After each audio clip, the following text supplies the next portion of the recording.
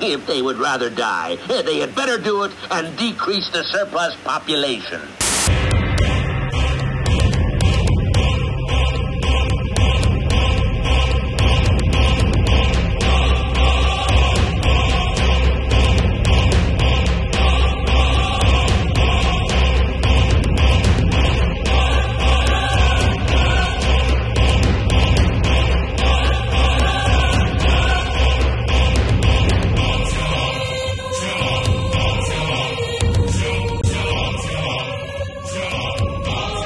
Welcome back to Vox Popcast, the weekly pseudo-academic roundtable of pop culture analysis with drinking and swearing. My name is Christopher Maverick, but you can call me Mav, and I am once again here with all of the co-hosts. We have Wayne and Hannah and Katya. How's it going, guys? Hey. I'm so happy we're all back together for the holidays. The gang's all back together. Yeah, it's good. Like, with the holidays being weird and nobody being able to gather, this is the same way we gather for the holidays every year. So, you know, it's great. The singularities happen. We all just become avatars. It's going to be great. I have chestnuts roasting, so. Don't let those actually burn. Know how to. I mean, and see, like, I assume that was a joke, but then I think about where you're from, and I believe you could be roasting chestnuts right now. That's a thing that that one might do from your hometown. I don't know how. I wouldn't even know how to. I mean, can you just take a bunch of chestnuts and stick them in an oven and that does something? I don't know. I'm pretty sure if you do something wrong, they explode. Really? I mean, you could be lying, you could be telling the truth, but I'm just like, oh, fascinating. I come from the city. I am not a chestnut expert. I am among my many talents. That's not one of them. I'm gonna just let you sit with that and see how long it takes you to figure out. I'm not a chestnut expert. I mean, it's a pretty great sentence that just happened.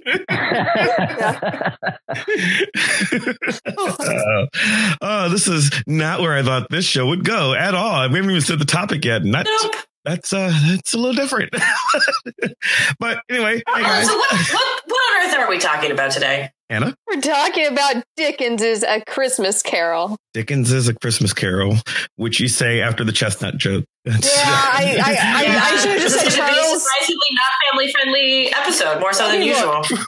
Look. Charles Dickens's Christmas Carol has been kind of pegged as like a childhood story, probably because like Disney did Once Upon a Mickey and it, whatever. But actually, if you read the book, it is not a children's story. It is. Wait, what? Okay, I don't know about this Once Upon a Mickey thing, but that's maybe just because I don't know things. It's Mickey Mouse. Mickey Mouse's Christmas Carol is in it. It's it's they do again. I've watched a bunch of these. I watched the Mickey one last night. Scrooge McDuck is Scrooge. Okay. Yeah. And Mickey Mouse is Bob Cratchit. Yeah. Donald is Fred. Yeah. Scrooge's nephew, because Great. And it's Christmas Carol. Goofy is Marley. I think. Also, very disturbing end Ghost of Christmas Future sequence that scarred me as a child, but that's not really what we're getting into exactly. A little bit, maybe. I mean, actually, probably true. So what are we talking about with the Christmas Carol? A Christmas Carol was published in 1843, and since then, it has remained super, super popular and has been retold countless times, including some very strange inspiration adaptation-esque things like The Ghosts of Girlfriends Past. Don't ask about that. Let's kind of forget it exists, even though I brought up. So why? Obviously, I'm Googling that now. You realize that, right? Yeah, I know. Yeah, I've never fucking heard of this, and I'm now fascinated. But so what really we're saying is that this is the Hannah Rogers show. Yeah, I schemed. Also, listeners, I just want you to know that there was a dance that went with that. I did do the dance. No, I will not make a video of it. Oh my God, McConaughey's in this with Jennifer Garner? Yes. Really? Yes, aggressive centrist Matthew McConaughey, yes. No. Dang. Anyway. While we're talking about, I'm sorry to interrupt your analysis of this, but we're talking about this being kid shows and whatever. I have to point out this because I'm old, although this kind of predates me, but my first exposure to the Christmas Carol was Mr. Magoo's Christmas Carol. Mine too. I'm old too. That's the first. Yeah, that's the first one I ever saw, and I'm willing to bet 50% of our commune here has no idea who Mr. Magoo is. Have you guys ever seen it before? I've heard the name. I I don't know pretty things. sure- Okay. I don't know things. Because it probably hasn't been on TV since 1968. I think No, it but was on it's- Boomerang. I think it might have been on Boomerang. And it's streaming on Peacock now. I know because I watched it again 2 days ago because it is my favorite version of A Christmas Carol. And when I read the book again because Hannah asked me to, and as I did when I read it I read it originally I think in 8th grade. Me too. I was in the play in 8th grade, the play of A Christmas Carol. So I read it in 8th grade, and then I read it again at some point in college, and then this weekend. And when I read it, I see Mr. Magoo as who. That's how I envision Scrooge in my mind because of the 1962 version of Mr. Magoo's Christmas Carol. For context, the voice of Mr. Magoo is Jim Backus, who is the millionaire, Mr. Howe from Gilligan's Island. Yes.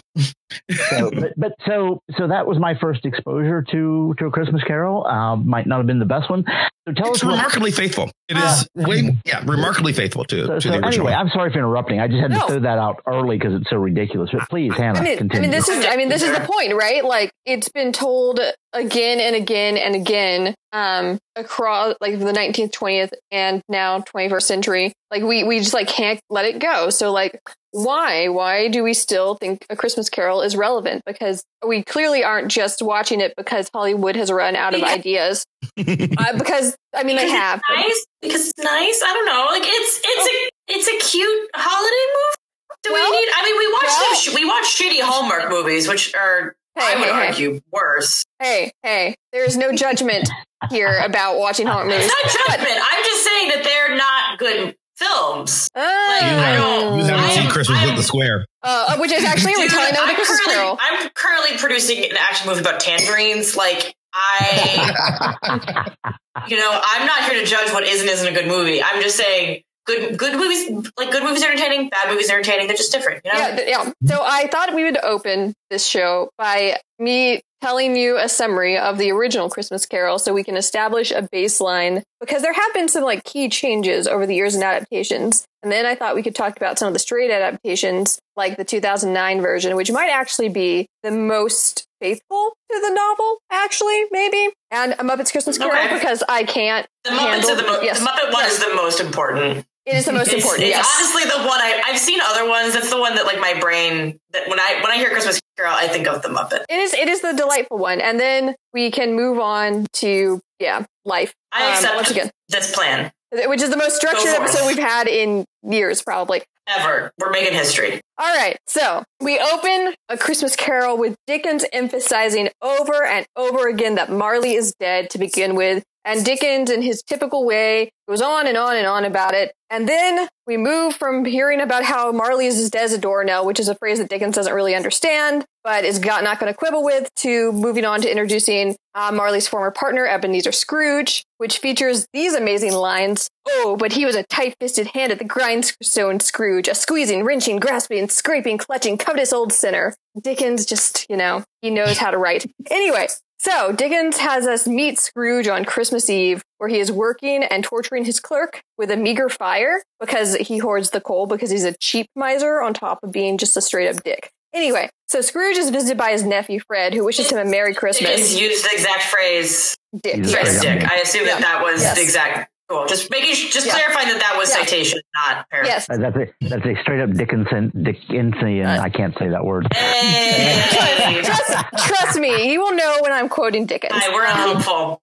Yes. Well, that's fine. So Scrooge is visited by his nephew Fred, who wishes him a Merry Christmas, and then two men seeking to collect aid for the poor, and then carolers. And Scrooge does not take these visits well. He is the worst. And I know I said this would be a quick summary. I want to pause here on two things because they're really important to the themes of A Christmas Carol. Firstly, Scrooge's nephew Fred gives this summary of Christmas, which I'm going to quote again. It is a good time, a kind, forgiving, charitable, pleasant time, the only time I know of in the long calendar of the year when men and women seem by one consent to open their shut-up hearts freely, and to think of people below them as if they really were fellow passengers to the grave, and not another race of creatures bound on other journeys. And then Scrooge most famously has an exchange with the philanthropist where he asks if there are prisons, workhouses, and if the poor laws are still at work. And by the way, I know that not everyone knows about the 19th century like I do, but the workhouses were real bad and prison conditions were poor, and the poor laws were not really meant to help the poor, but villainize them. So, can you give us a quick recap of what a workhouse is, okay, maybe before we move on? Yeah. So Dickens, throughout his work, gives really bleak portraits of a workhouse. If you could not support yourself, you would go to the workhouse and you could get accommodation and employment, but they were really like cruel places. Sometimes they went as far as to like separate like the men and women of families. So they're like debtors' prisons, right?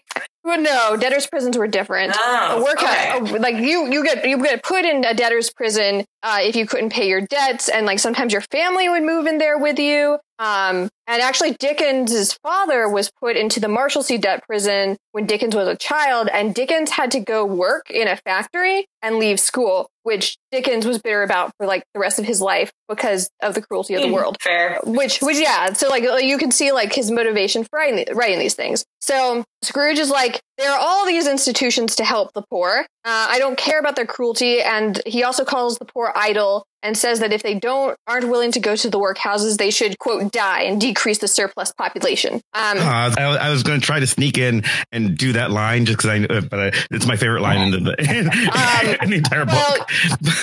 Well, there was another. Eugenics bad. Yeah. Well, and again, pausing here, Dickens had a beef with a guy named Thomas Malthus, who wrote a treatise on population in the late 18th century, which was like scarcity is caused by overpopulation. And, well, you shouldn't overbreed poor people, and you shouldn't like take all the like bounty for all of you. And so like people were very concerned about the poor, and in some ways like Malthus and like population control. Actually, and not in some ways, but definitely Malthus and population control are still thought about today, even though like scarcity isn't really like a thing, but then we can get into that later. Anyway, so as a footnote, at PCAC a year and a half ago, the first panel I sat in on was about Firefly.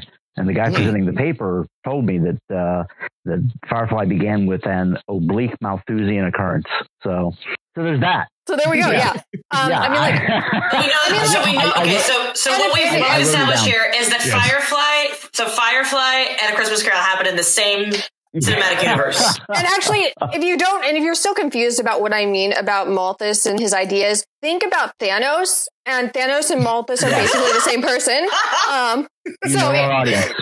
Yeah. So, we've gone full circle, yes. Oh my God. I just want to see an Avengers Christmas Carol now starring Thanos. Okay. So, yes. So back to A Christmas Carol. After Scrooge establishes to the readers, he's the absolute worst. And that's a technical term. He proves this further. The absolute worst TM. Yeah. He proved this further by whining about giving his clerk the day off and heads home, where he's surprised to see Marley's face on a door knocker. And he's like, what? Because, Marley is dead. So he sits in the dark in his home because he's a miser and because it ups the creepy atmosphere. So Dickens can introduce the ghost of Jacob Marley, because since Jacob Marley is dead, all the events that are going to occur are wondrous. So Scrooge is very put upon by the visit of a ghost, particularly after Marley reveals that he wears chains he forged in life by being an absolute dick, and that Scrooge's chains will be even heavier because he's lived longer. And then Marley fails to provide even less comfort by proclaiming that Scrooge will be haunted by 3 spirits who will guide Scrooge on a potential path of redemption so he can escape Marley's fate. And then, in a moment that does not make adaptations usually, because it's like the stuff of nightmares, Marley then joins a cacophony of wailing ghosts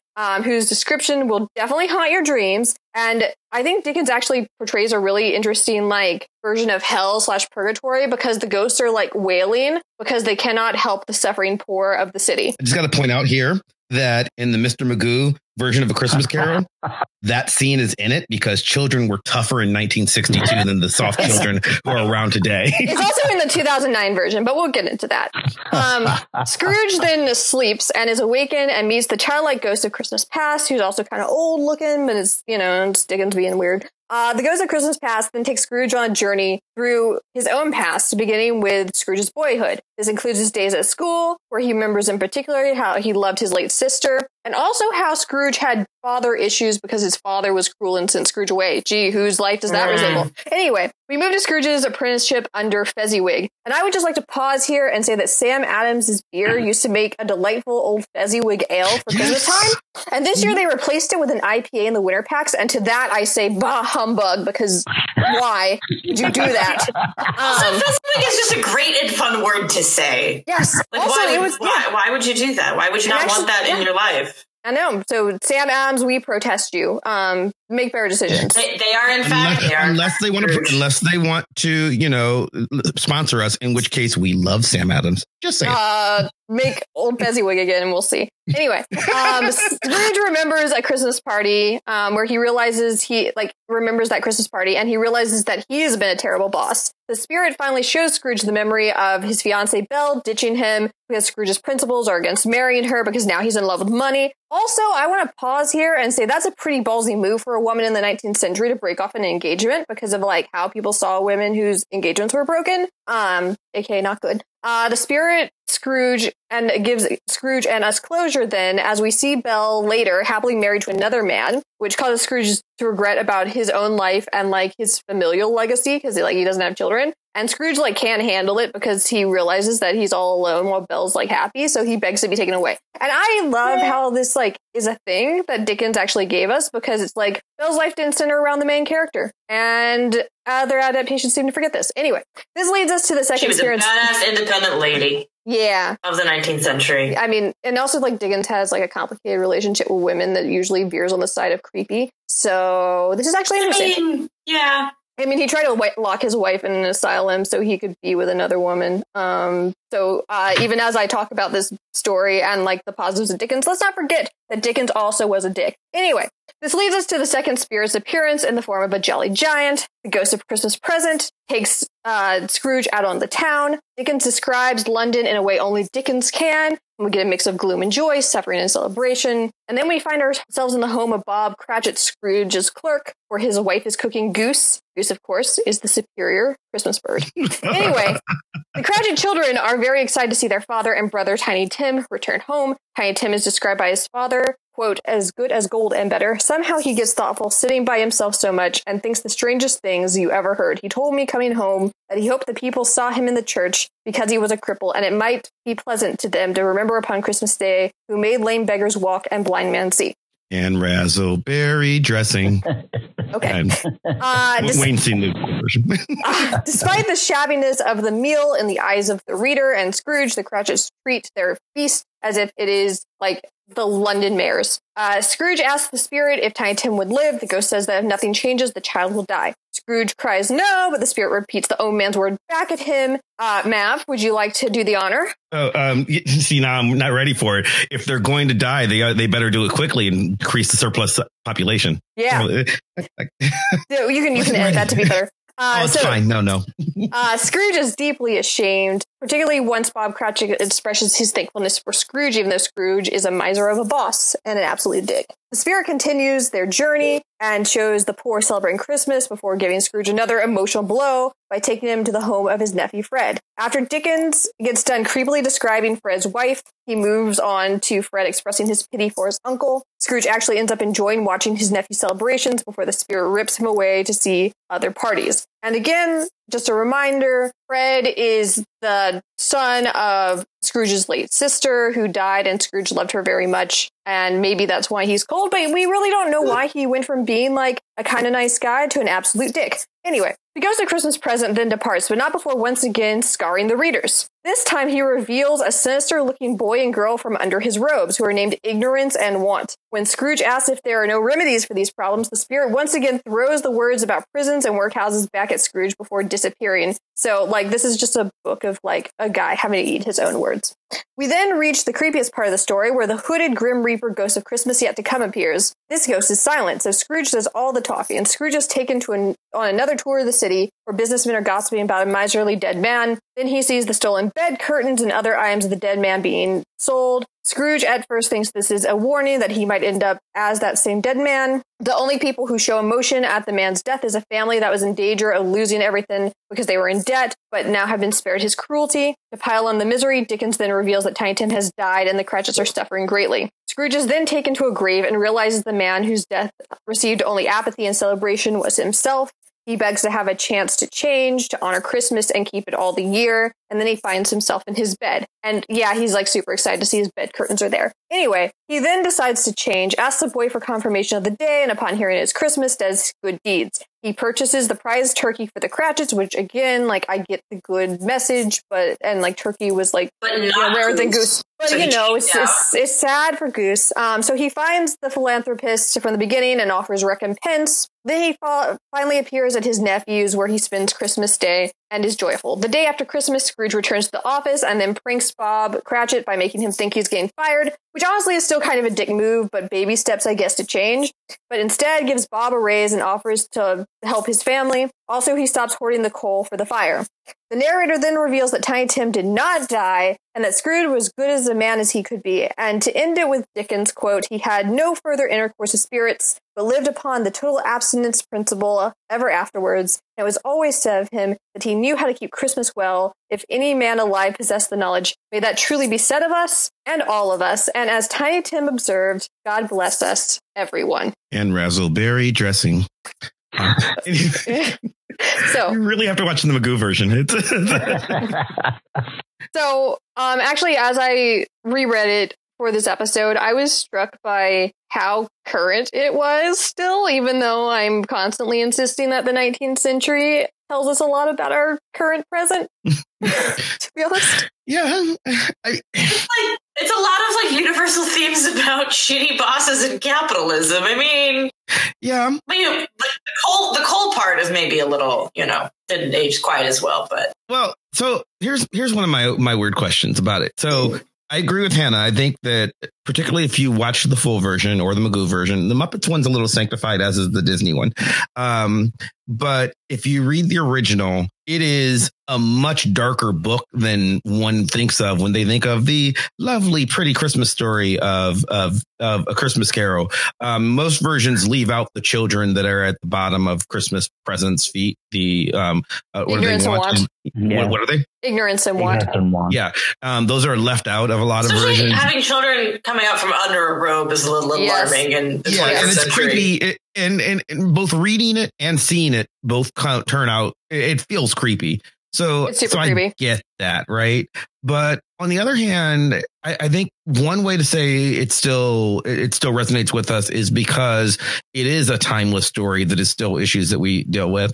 But I think the version that most resonates with people, or the versions that most resonate with people, the ones that get shown the most, are sanctified versions where you kind of take out all of the scary bits and all the political bits. And so I think it's weird that like it's a timeless story that we've made. We've done our best to make it not mean anything other than Christmas is about love, which is what we do now. Everyone, right? No, I will say that like the 2009 Disney's A Christmas Carol with Jim Carrey as the ghost and also Scrooge in a very strange accent is extremely close to the novel. They have both the Marley wailing ghost scene and Ignorance and Want. And in fact, they play up the dark elements so much that I think actually the reason why it got unfairly reviewed pretty low on Rotten Tomatoes is because they were like, how dare they expose children to this? Where is the happy tale? And this is the tale. The dark gothic is a part of A Christmas Carol and a lot of like 19th century literature that we do try and sanctify. Mm-hmm. So I guess my question is like, it's dark by our standards. Would it have been read as like a dark kind of horror Christmas thing in the 19th century? Or was like the 19th century, like the tolerance for creepy shit was higher? I mean, like, have you read that? Sorry, that sounded a little like, I mean, like look, everything from the 19th century is creepy. Like Goblin Market is like a children's show now. Is it out of the ordinary?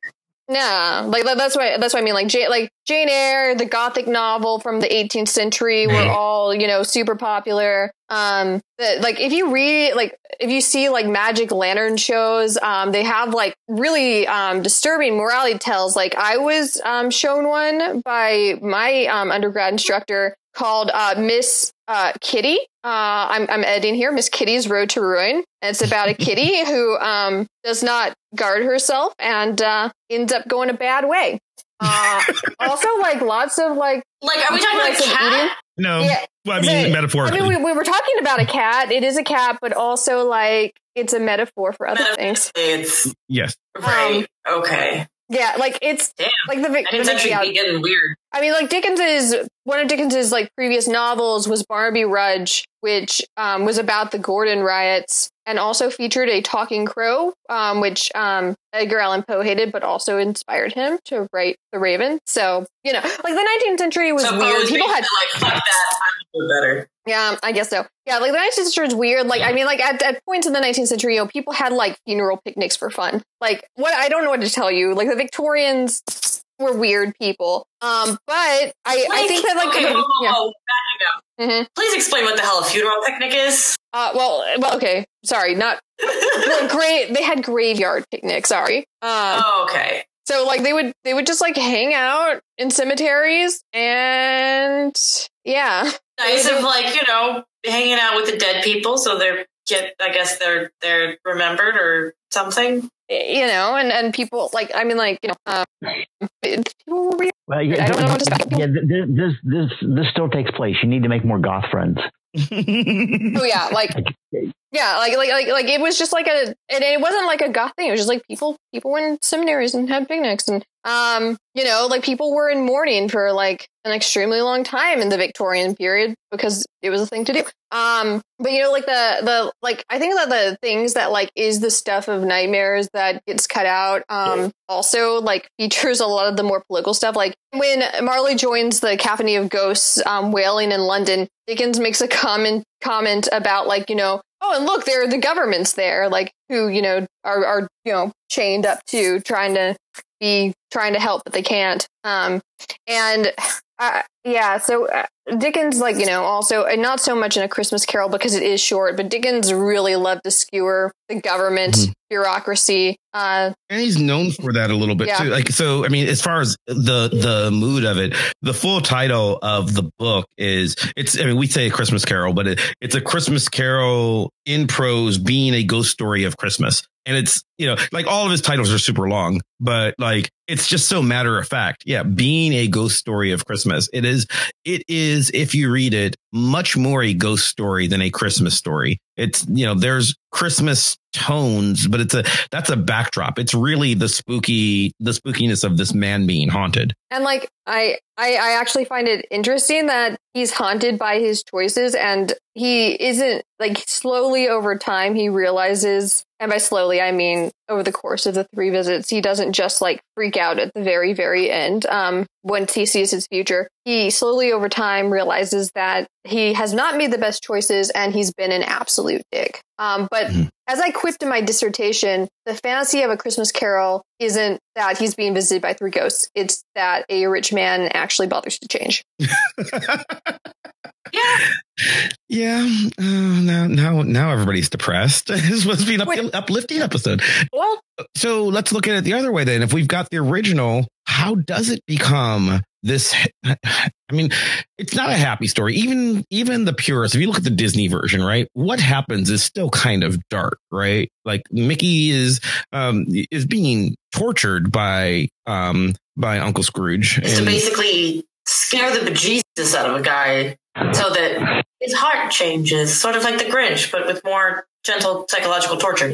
Well, exactly like the Grinch, right? Like, so, it becomes a morality tale. A lot of morality tales and fairy tales. I guess it's like the Grinch Grinch is more like there's less like it's more like the Grinch, like his conscience suddenly appears rather than he's being psychologically browbeaten into submission. Right. I guess it's like the sure, but the lesson is still, I mean, what we're trying to do with these stories. I mean, the entire idea of Santa Claus, right, is we are trying to teach morality to children with bribing them, right? And that's what the Grinch is. The Grinch is be a good person for Christmas, or Cindy Lou Who will cry. And most versions of of a Christmas Carol, which are produced today, are, you know, if you're bad, ghosts come and scare you. So be good, because that's the Christmas spirit. We're playing into the morality aspect of it. We're playing that up much more than the critique aspect, which the sociocultural critique aspect, which I think is what Hannah is more interested in. Well, the only motivation to be good is so you don't go to hell.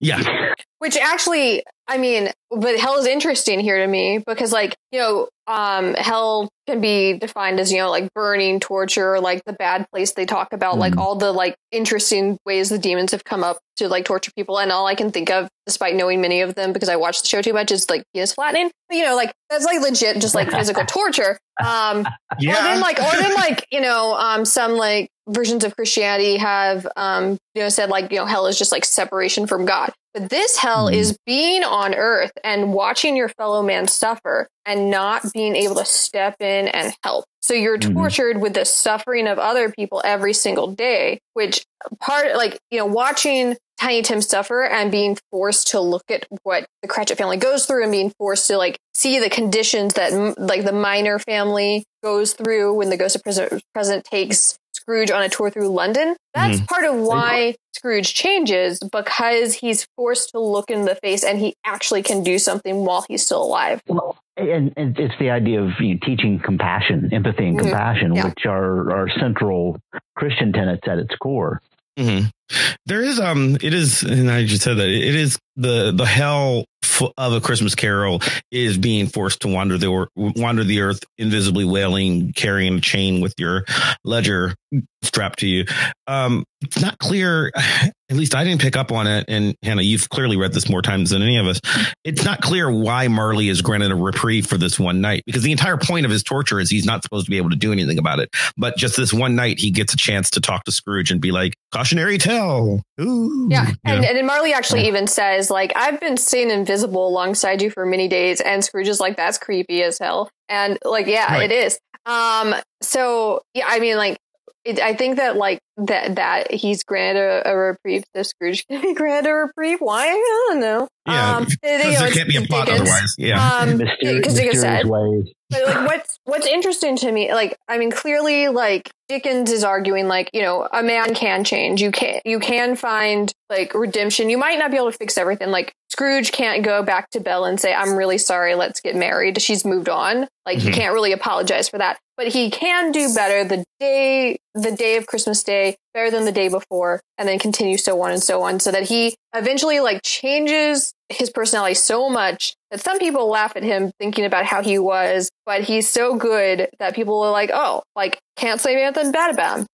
He's so good that Tiny Tim miraculously lives. Well, actually, as someone pointed out on Twitter, I saw a quip. Tiny Tim living after Scrooge helps proves that children could survive if they were just given enough medical, healthcare. Like money for medical, and healthcare. So I mean, like, but that's like about individual contributions. So right. Like Dickens is talking about like individual change, but at the same time, what Dickens is like really known for and why he's interesting to so many people still is his ruthless critiques of the structural problems of the 19th century, like the workhouse system, like the poor law, like the bureaucracy that constantly seems to churn, but like nothing ever gets done, like the chancery courts and Bleak House. Like, eugenics bad. Yeah, like school. So like he's also like, the fact that like he can change a few lives, that's great, but like London still moves in the same way that it did, and there's got to be some other change, which I think is like also speaks to our problems today too. Like we can each individually do things, right? Like we we on the show have been advocating for the past couple weeks, month, for you to donate to your local food bank, which you should do. Link in the show notes. But I mean, that's again, just like us doing individual work, which is helpful. But what really should happen is there should be a structural change to ensure that everyone who needs food should have food. So are you arguing? Oh, God. No, I was going to say donating to the food bank, while valuable, is a Band-Aid until the system is fixed. Exactly. Right. So is the argument then that because the system never fixes, we all do our little part, but the world is bleak and doomed regardless? I don't think Dickens is arguing that necessarily, but I think that is something like that kind of comes out of like thinking about A Christmas Carol and like how we could apply its lessons, because certainly people have been inspired to do good by this novel or an adaptation, or are just inspired by the spirit of Christmas in the way that Fred talks about, like, we're during this time of year, we don't treat people we usually would treat like crap. Like people are more likely to give to charity or smile, or even like do like buy like kids whose families they like would call the idle poor like toys for Christmas through like a Salvation Army or Christmas tree program. Yeah, this is the season we do a lot of people do all of their charitable giving all at once, and our attitudes change for like a month. Well, it's the naughty or nice list, right? Like the entire point of, again, the point of Santa is, to bribe children into behaving. But like I was a kid once, and at some point I believed in Santa, and Santa's not really watching all 12 months, right? Can I just get it all in the 2 weeks before Christmas? Because that's when you really start, he's probably really paying attention now. So is this Scrooge is old. Is this the deathbed confession, right? Is this the plenary indulgence? Hey, I'm getting to the end here. I gotta shape up before I end up in Scrooge's case. It's not so much a hell. Like you said, he's a haunting ghost, or in a grave that no one remembers or cares about. Like that's is that is it a critique of the way that we change isn't so much a permanent thing? It's got to be good because it's getting towards crunch time and people are watching, I mean, there's certainly some tension there, I think. But I think it's interesting that you kind of bring up this tension, because while I set out a organizational flow to this episode, I'm going to cheat and skip ahead to some of the looser. How dare you? Yeah, I know. I ruined it like halfway through. Like some of the looser adaptations of A Christmas Carol are things that heavily borrow tropes, which are It's a Wonderful Life. And also like SNL for the past couple of years has been obsessed with doing like A Christmas Carol or It's a Wonderful Life, like cold opens parodies with Donald Trump. Right. For those of you who have not seen It's a Wonderful Life, the main character, played by Jimmy Stewart, is more of a Bob Cratchit figure than a Scrooge figure. He does the best he can to help the people in his town, and he actually goes head to head against Mr. Potter, the Scrooge figure, to try to ensure that the people of his town have good homes and that they actually try to fix structural problems. And Mr. Potter, in It's a Wonderful Life, notably, never changes. He's always a dick. He gets away with stealing the money. People wrote to Frank Capra angry about this, actually. Yeah. He's still the fucking town. Yeah. The town rallies around Jimmy Stewart's character, and he is saved. So, and also the angel Clarence teaches him that he has a wonderful life. So it's an extremely different bent where it's from the perspective of the worker, and it doesn't see the capitalist overlord as redeemable. And then the SNL parodies, which I have a lot of issues with just because I don't find SNL funny for a lot of reasons, but that's not this show, do something they do the interesting thing where they put Donald Trump as the Scrooge or Mr. Potter / Jimmy Stewart figure. And then Trump goes on these journeys, but nothing changes. And so SNL is basically saying, well, we have a political figure in our midst who shows the limitations of this story. He's not going to change. Why are we expecting him to change? Why are we expecting him to get anything out of this? Even if he did have, 3 ghosts appear to teach him all these lessons, do we really think that this would happen? So I think that, I don't know, can people change? Does it matter? Like, is that really like, are they just critiquing structural problems there? Are they critiquing like the, central ideal of A Christmas Carol? I'll leave it up to you to decide. While you were talking, I was thinking of like, I mean, the other aspect of this is like, if you set aside like the horror aspect and even the Christmas aspect, like A Christmas Carol is, okay, I guess this is a question. Hannah, like, I imagine, because this is basically like a working class fantasy, right? Is basically that the greedy boss man gets shafted by a bunch of ghosts and that makes him a less horrible person to his workers. So like, is it really a morality tale if the audience is predominantly working class and it's like cathartic on the level of, hey, Scrooge looks like a guy who, mistreats me on the regular, or were people like of Scrooge's class actually reading this and talking about it and like, I guess the question is, like, is it like the working class revenge fantasy aspect? Is that part of it? Or is it the morality tale for the already wealthy? Or is it both? Just because I don't know the 19th century reading population the way that you do. I think it's pretty much everybody. Like Dickens, Dickens had like what sympathy was with the working class because to a large degree because of how he grew up and what he saw in his other work experiences.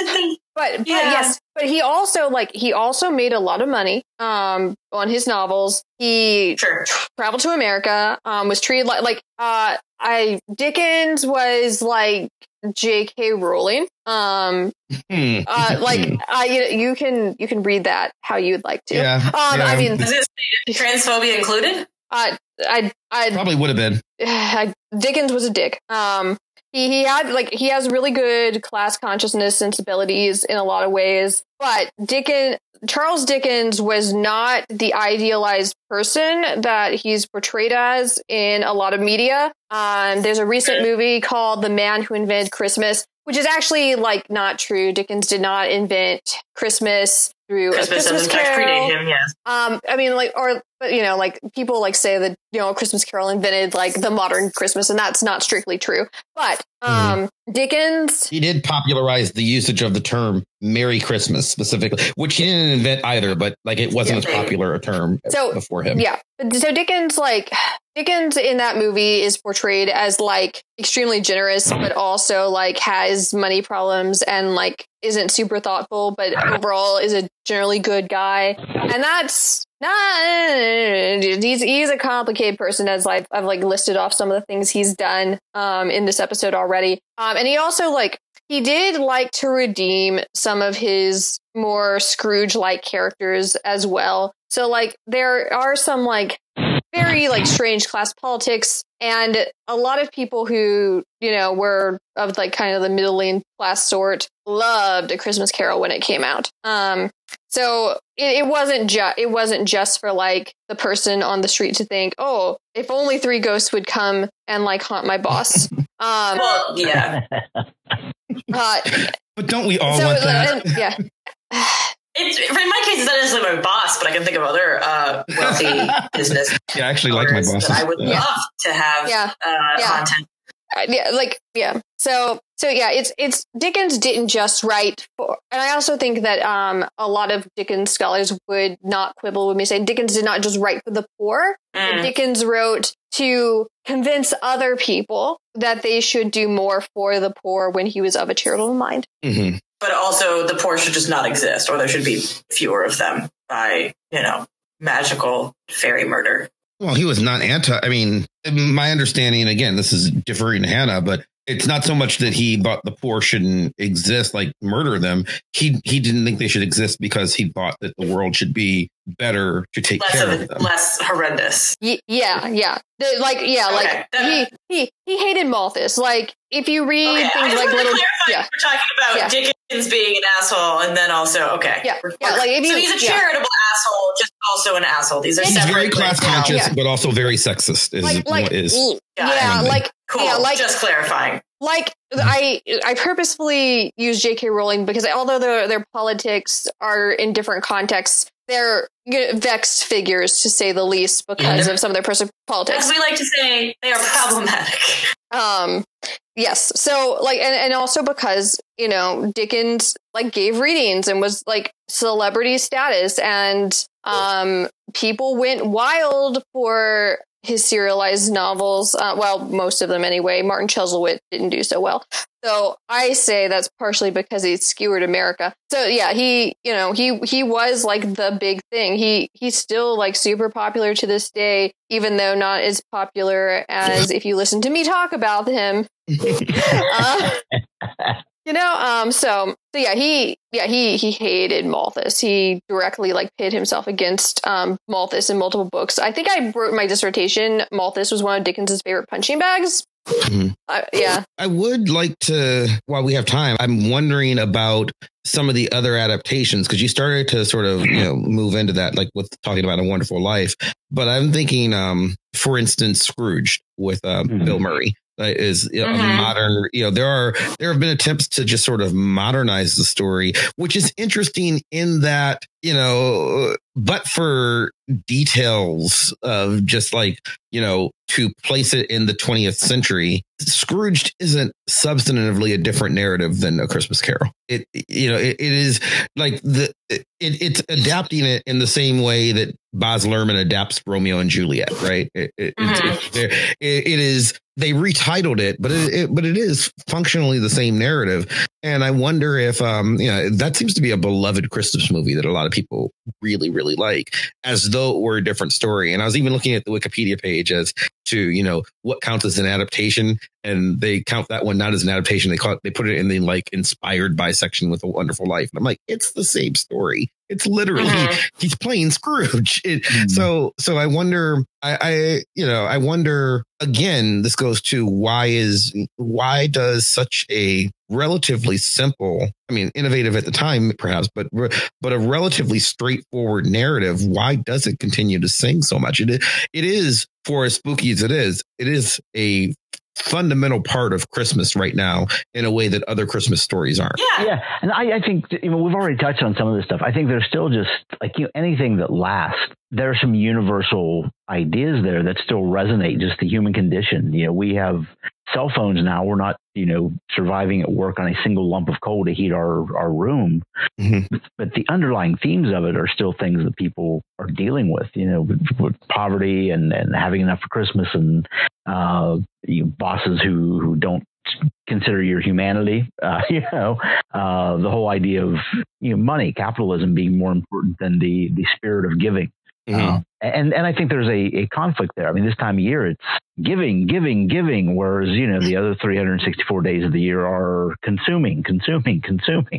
Well, and even in this context, and even Christmas, it's built on consumerism because you have to have consumers to be able to give things.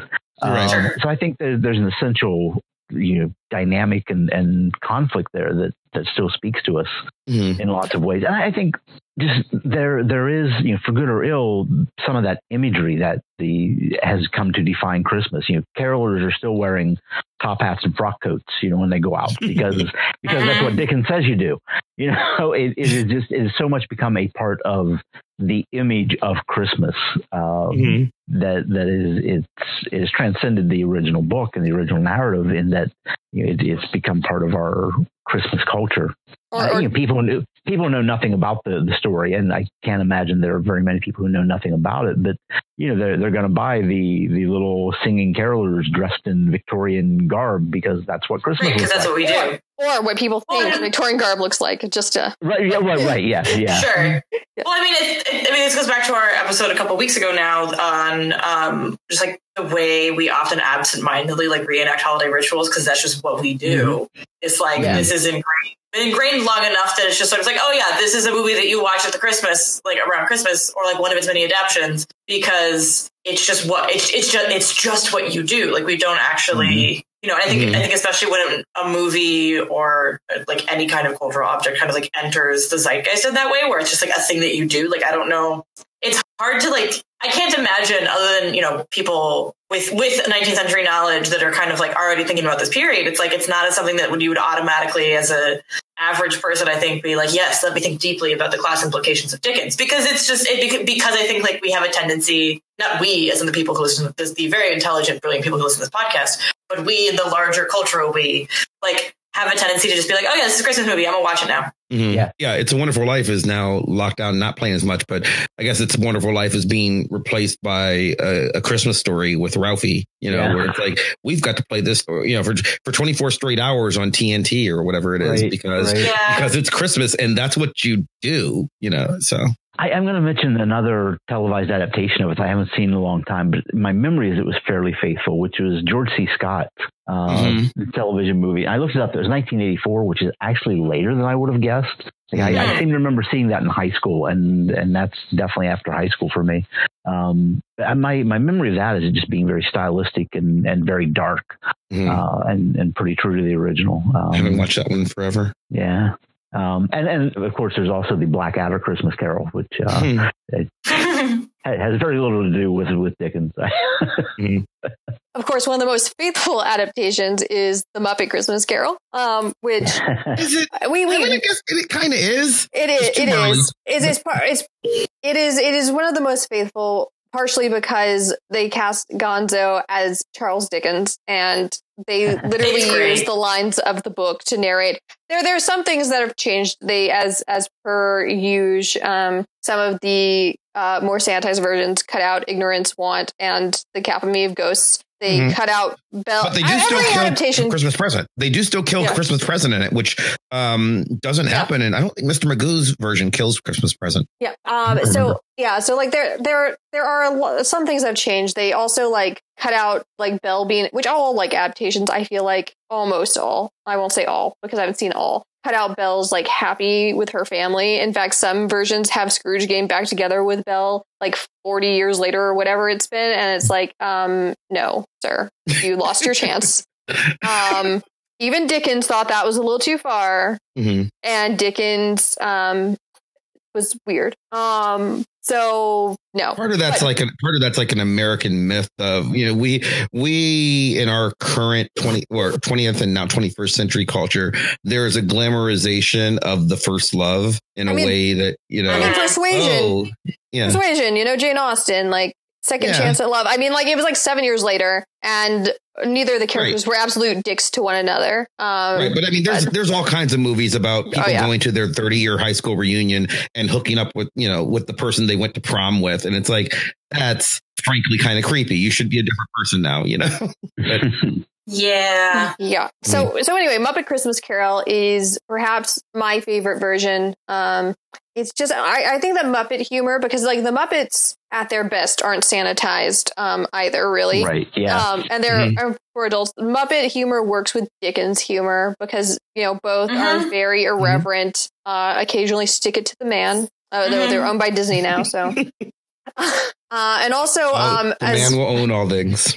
Yeah, and also as Katya knows, because I sent her this, there is a YouTube video that I agree with by Abby Cox that argues that A Muppet Christmas Carol's costume should have been nominated for an Oscar, and I agree because they're really good. But for listeners, Abby Cox is a historical director on YouTube. She used to be I think 18th century historical reenactor. I highly recommend her unboxing videos, which is basically usually like 20 to 30 minutes of her just like losing her goddamn mind over a dress from the 1800s or the 1900s that comes to her in the mail. And it is great and cathartic and pure and good. And you learn something. So anyway, that was my disclaimer over. So Hannah, what is it about her take? Is it just like that they're what makes them exceptionally good costumes, since you are a 19th century expert? And I only vaguely know things about clothes in a non-expert way. Well, to be fair, I am not an expert in 19th century fashion. But the 19th century, like in a lot of adaptations, like and Abby Cox points this out in her video, like pretends like there was no color in the world. And seems to think like just because everybody knows color wasn't invented till like 1955. 1939 was Wizard of Oz. Yes. Like we very limited. Yeah. So to I just feel Hannah's eye roll.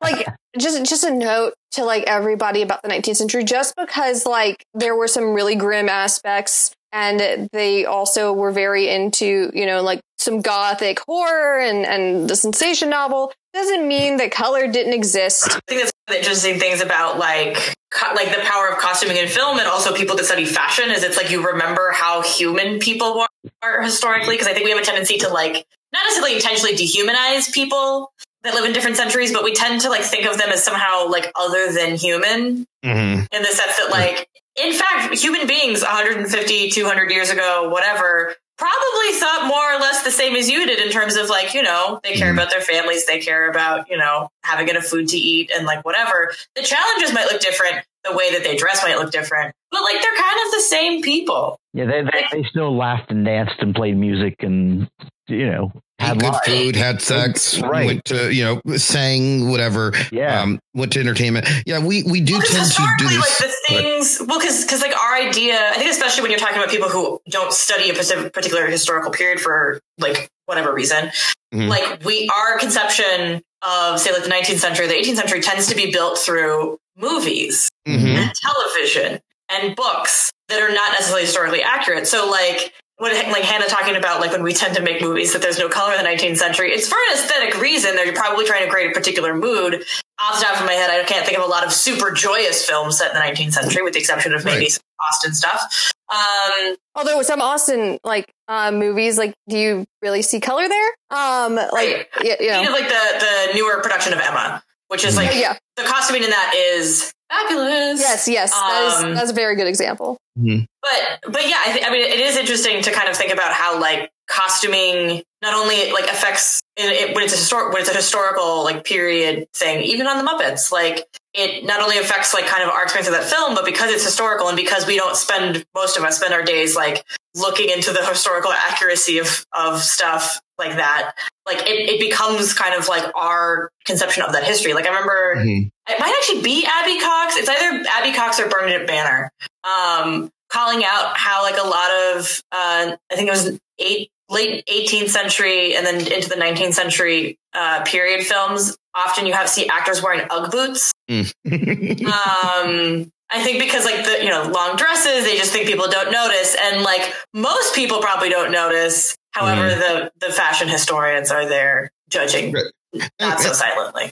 But I mean, I don't want to lose the point that you were making, which is we look to film, especially because that's film is easier than books, and books you can't see, you know, you just have to read the description, unless you're talking comics. But we look to things like film for interpretations, forgetting that there's an aesthetic mood being set by the filmmaker for whatever reason, and for time periods that we cannot touch someone from that time period. Like if you have a grandparent that was born in the 1930s who's still alive, you can talk to that person and they can say, oh, I remember when, you know, Wayne, your father is 100 years old. So, you know, he can tell you things about, oh, yeah, I remember in 1930 when blank. Right. So so those are things that he fundamentally remembers. But for other people, like for my students today, I'll teach a class. I'll teach a book from 1930. I'll teach, you know, a book from the 20s or 30s, you know, a Great Gatsby, right? Which is 100 years ago. It might as well have been 200 years ago or 500 years ago, because they're, as you know, Fitzgerald is only a real person in as much as Julius Caesar is to them, right? Like it really doesn't matter. So it is a very simplified. When I teach my comics class, I start with I teach a class called Sex, Violence, and Comics, which I start in the 19-teens with reading some pulp novels, and the kids get to it and they're like, "There's sex in this book." And I go, people had sex in 1910. That is correct. That's where people came from. That's also how you exist in this world, my child. And for the record, there were plenty of pornographic novels in the 18th and 19th century too. Right. These weren't even pornographic ones. They were just like, they're just absolutely scandalized by, wait a minute, there's people having sex who aren't married, you know, and it's just like, how can that possibly happen? And it's like, because people in 1910, in 1850, in 1810, in 1750. Again, like Katya said, they're pretty much like people today. It's not, it's not as simplified as you might think of. Well, they didn't do that back in those days. Anything that's happening now, minus the technology, has always happened. Right. And that's hard to grasp. Less public. Yeah. Sometimes even that depends on the time period and culture. Right. And a lot of it's also just like this is part of the weirdness of archives. Like part of the reason we only know about the quote, or not, I wouldn't say only, we predominantly know about the quote unquote PC versions other than the murder and, that kind of stuff, because sex apparently is worse than murder, is because it's what information survives, basically. Yeah, right. So like information, there's actually, so I was thinking about this actually during the historical example, like one of the reasons it's really hard to figure out, for example, like, I don't know what people like 200 years ago did for deodorant or like basic hygiene practices, because believe it or not, people before the 20th century did in fact practice personal hygiene. Sure. But the thing is basically, it's really hard to know about that stuff because it wasn't considered noteworthy to record. And particularly even if it was recorded, it wasn't necessarily considered noteworthy to preserve. Right. So the information we get is like highly filtered through what people thought was worth of preserving. So basically what ended up in archives. Everything else, the more like day-to-day stuff, like some of it survives, but it's predominantly by accident. We even see this actually with a lot of pulp periodicals from the early 20th century. They were considered, trash literature. So a lot of them, unless you had some like very dedicated nerds, which is why we have this information still, and there's a lot of these like pulp magazines exist in digital copies now, like it's because dedicated nerds made their own sort of individual archives because official quote unquote archives weren't, didn't think it was important. They thought it was like, kids literature, which for the most part it was, and it wasn't worth preserving. So, which that kind of prejudices the historical record towards, I think, like more quote unquote serious things, which I think also kind of feeds back into Hannah's point of like why we don't think of the 19th century as having color, because apparently we don't really need to see color. I was talking to someone last night about the comics thing, and like the hundreds of comics from the 1940s that we have no idea who wrote and drew them because nobody was credited. Right, because it wasn't a thing. And I wanted to tie that back to Hannah's point, though, with the Dickens is not the only author who was alive in 1845. Yeah, right? It turns out there was more than one person, but he's the one that survives through a combination of fame and luck, right? So I mean, they're extremely popular at the time, Victorian writers who now I might know them, but if I just like threw out their names just randomly, you guys might not recognize them, even though you study literature. It's just because it's not your field. But like Dickens, definitely like it's pretty reasonable to see like why he survived. But actually, some of the authors like Jane Austen that are popular now weren't super popular back then. And part of the reason why they survived or like became canonized is because like scholars, when, we did disciplines in the way we do it in English departments, we're like, yeah, Austen's like the peak realist. We're going to take Austen and canonize her. But also if you don't think that the 19th century has color, just Google William Morris and look at his prints and his wallpapers, and you will change your mind. Yeah, just paintings of people from any time period. There's color there. Well, but does that mean, and this is again with the Christmas Carol, is the Christmas Carol probably to regular people, not to, nerds, like I was gonna say like us, but specifically like Hannah, to regular people, A Christmas Carol is probably his most well-known work, I would imagine. It's the one, or Told You Cities or Oliver Twist, but yeah. I mean, it's probably the one that for most people. Yeah, I think if you went just by like the thing that most people are likely to have seen, I think it most adapted. Most adapted. I think Christmas Carol. It's the one people can give a synopsis of. That's what I was getting at, because I can't off the top of my head, being me even, give you a synopsis of Tale of Two Cities because I've read it once 30 years ago and I don't remember.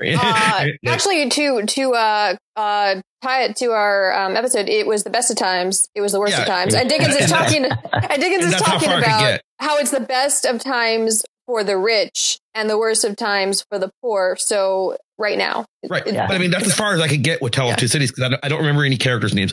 I mean, A Christmas Carol, there's a fucking Disney duck named after him, right? Like, Scrooge comes from this story. Like, we know the name Scrooge because of this story. Right. Yeah. And being a Scrooge, I mean, the entire idea of being a Scrooge is just a noun in pop culture now. So that's why I was thinking. So I wonder if, the thing we've been circling around, our conception of what life was in the mid 1800s is due in a large part to this story, Dickens in general, and retellings of the story. Like it's not just movies. It's movies of literally this, right? Like that's probably, because I would argue that A Christmas Carol is probably, not only is it Dickens's most popular work with non-lit nerds, right? I'd argue it's probably the most popular story of anything written in that 40-year period by anybody, right? Like I bet it's more popular than anything Austen wrote still today, right? Like, I mean, no, it's certainly Pride and Prejudice has a massive resurgence of, popularity in the last 20, 30 years. There might be some Poe stories that are in that category. Yeah, but in general, I think you're right. Yeah, that's kind of popularity. Has the popularity of Christmas Carol though been consistent since it was published? Because we see, like a really interesting thing about A Christmas Carol is it has been adapted numerous times, including in the 19th century. A lot of Dickens's novels would sometimes be turned into plays or like inspired by plays. Like A Tale of Two Cities was inspired by a play he did with Wilkie Collins, and A Christmas Carol was one of these novels that was eventually turned into a play. Actually, if you count the Victorian era as like going into the early 20th century, because Queen Victoria died in 1901. Actually, the first film of A Christmas Carol was produced in 1901. It was called Scrooge or Marley's Ghost. It's really short. And then since then, there's just been so many adaptations. Radio, like inspired by books, inspired by movies, all the way up to like Harton's A Christmas on the Square. It has always been remembered. It's not one of these things that we forgot about really for like a long length of time and then rediscovered. I mean, like, so it's maybe gone like up and down in popularity, but it's like been here. It's been here. It's like in the cultural memory. I mean, which is like pretty unusual. Like even Austen, Austen I assume has had some consistent popularity, but like, I don't know that like even Austen or like, I mean, this is definitely not true of most American works I can think of. Like it's really, it's quite unusual. I'm not saying unheard of, but it's uncommon to see like a specific work from the 19th century just have consistent popularity up to the present. Like usually there's ebbs and flows for most things. I think in Austen's case particularly, you can argue Austen is as popular as she's ever been now. Yeah, that seems accurate based off of what I am vaguely aware of the 19th century. But you'd say Dickens not so. Dickens he was popular in his own day. Yeah, he was so popular. And part of that's presumably because like Austen is a female author. Like everyone, even when she was popular, everyone's a little bit like, I don't know about you. He was popular for men, wasn't he? He was like popular for a writer, period, right? He was popular, but like also like you have to keep in mind like Dickens. Like he did have like he had like a different kind of power differential than many writers in the 19th century because he eventually would have his own publications. So like Dickens edited like his own he edited Household Words, and in fact he like published like his own stuff. So if he needed to like attract readers, he could publish his own stuff. He also like could cultivate and choose like what readers to popularize. He and Wilkie Collins were BFFs, and like Wilkie Collins, for those of you who are not 19th century nerds, is considered like the author of the whodunit mystery novel when he wrote The Moonstone and wrote a lot of sensation novels and mystery novels. And honestly, his works, and I'm not just saying this because I am a geek for the 19th century, his works are actually like page turners and still really interesting as well. And in some ways, I think that he might be more interesting than Dickens when it comes to certain topics, but that's not what we're talking about today. So like, like not every person in the 19th century had their own publication. He also like did plays. As I said, he was like a pretty, like by the end, pretty powerful guy. Even though some of his novels, again, weren't super popular, like Barnaby Rudge, Martin Chuzzlewit, he also, he did things that like we still know today, like A Tale of Two Cities, Christmas Carol, like even like things that like are more complex. People still say, Bleak House and Our Mutual Friend are some of the greatest novels ever written by anyone. His shadow looms large. And I think, honestly, a large part of that is because he does have his finger on the pulse of class consciousness in a very like specific way. While at the same time, and, we talked about this tension, so we don't have to go over again. He did, he wasn't like a revolutionary. He wasn't like a anarchist communist. So like it was both comforting to read Dickens, but also you felt like you get something out of it. And yeah, like he was rocking the boat like just enough to be interesting, not so much to be threatening. He hated Malthus, so we have to give him credit there. So he too agreed eugenics bad. Mostly, kind of. Well, the 19th century, he tried. He believed that the poor should have dignity, and he was very against the mechanisms that ground them down. I'll say that. Progress. I'll accept it. So before we resolve nothing, are there any other important versions that we're not considering? Yeah, Wayne, you have to tell your story. I have my anecdote. I won't go on in detail. I posted the blog about it, and we'll put that in the show notes. But yeah, my senior year of high school, I was in a guerrilla production of A Christmas Carol. At my small college, the drama department had been shut down, and they didn't have a drama professor, and some of us were upset about that, and we put on a play in the barn essentially, and we chose A Christmas Carol, and with no backing from the college and no budget whatsoever, we built a stage and did a performance, and I played the Ghost of Christmas Present. And it ended up being really very successful. The next semester, they actually hired a new drama teacher. I guess our ultimate goal of proving to them that drama was important on campus worked. We did this little thing and had 2 sold out shows, and it worked really well. It was a lot of fun.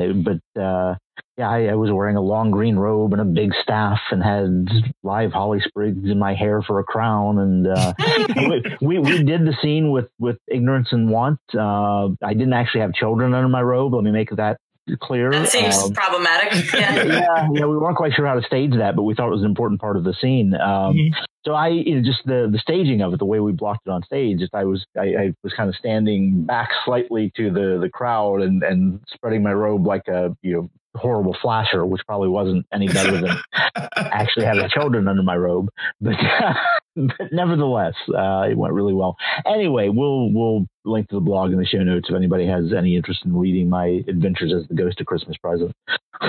So what you're saying is that Charles Dickens' A Christmas Carol was the story that saved Christmas and the drama department. It was, yeah. I was going to say, that seems very thematically appropriate. Yeah, I in the blog saying it was a little Christmas miracle. Because, yeah, the old playhouse on campus was, I don't know that it was actually condemned, but it hadn't been used. It was locked up. There was no heat or electricity in the building.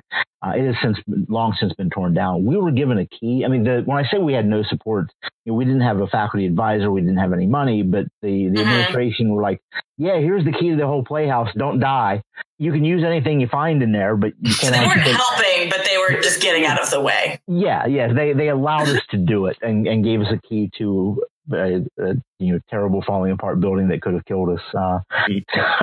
But the end result of the story is it worked. It reignited some interest on campus, convinced some of the people in the administration, apparently the right people in the administration, that hey, art and drama is important. Let's hire somebody. So I did A Christmas Carol as a play. Like I said, I think I mentioned earlier briefly, I think in 8th grade, which was like the school play.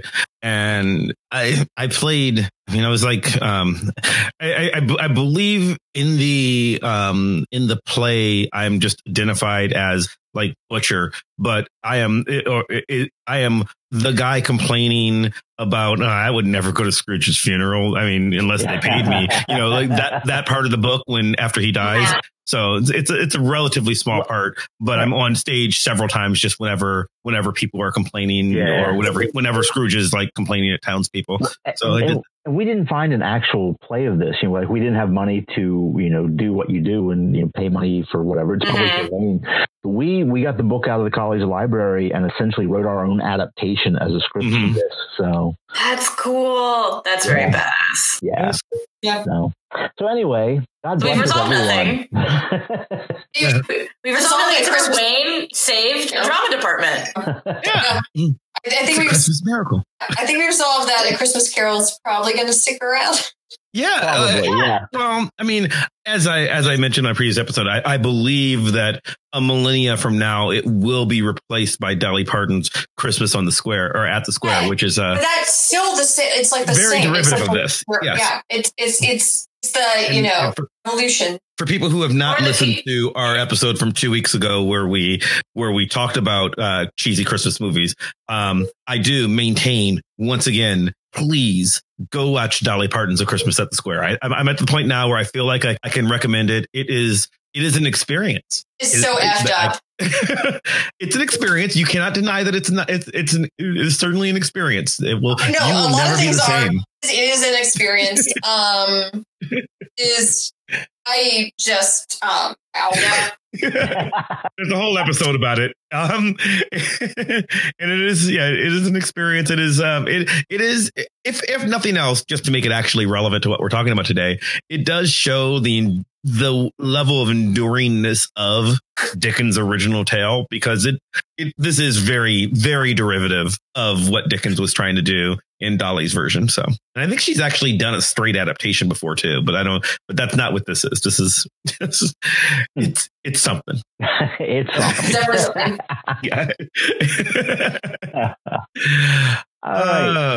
Anyway, I guess Palindrome Hannah, where can people find you? Because I'm sure you'll be tweeting all about this, tweeting up a storm, because you're so big on Twitter now.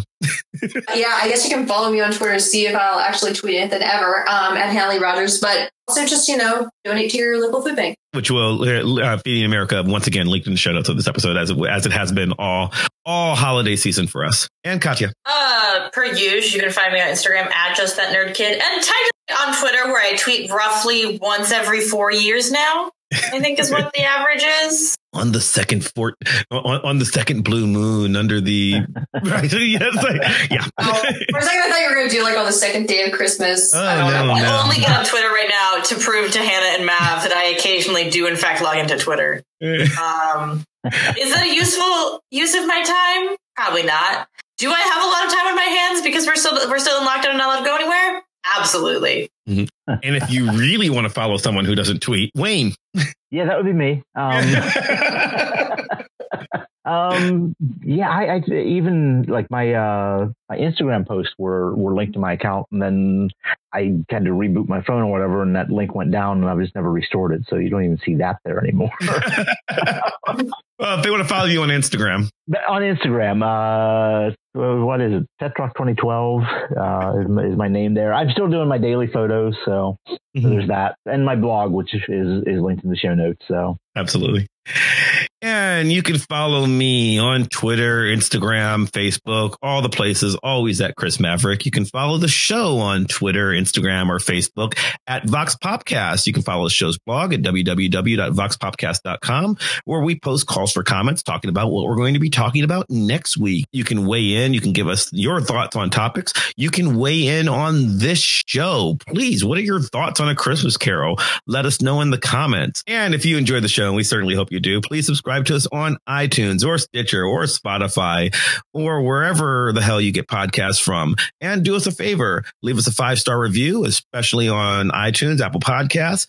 That helps other people find this show, especially especially if you don't just leave us a rating, if you write us a review, giving us your thoughts on, just what you like about the show. What are, I don't have a good Christmas Carol-y thing. I want a review of, I want a review that just says, quirky little Marxist show, eugenics bad, and razzleberry dressing. That's what I want to say.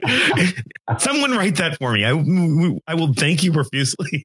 And if you give us a 5-star review that says that helps other people find the show, makes us more popular. And Christmas, which is what it's all about, Christmas and presents. Anyway, also subscribe to us on YouTube. Our YouTube show is exactly this show, but with pictures of the content that we're talking about. It's actually really, really fun to follow around. If you look at the one from a couple of weeks ago, you can see the clips of Dolly Parton's Christmas at the Square, which is interesting. I'm telling you, it's interesting. Anyway, on top of that, I would like to thank Maximilian of Thoughtform Music for our epic theme song, Billy Ever happily and playing us out. I'd like to thank you at home for listening, and we'll see you next time. Bye.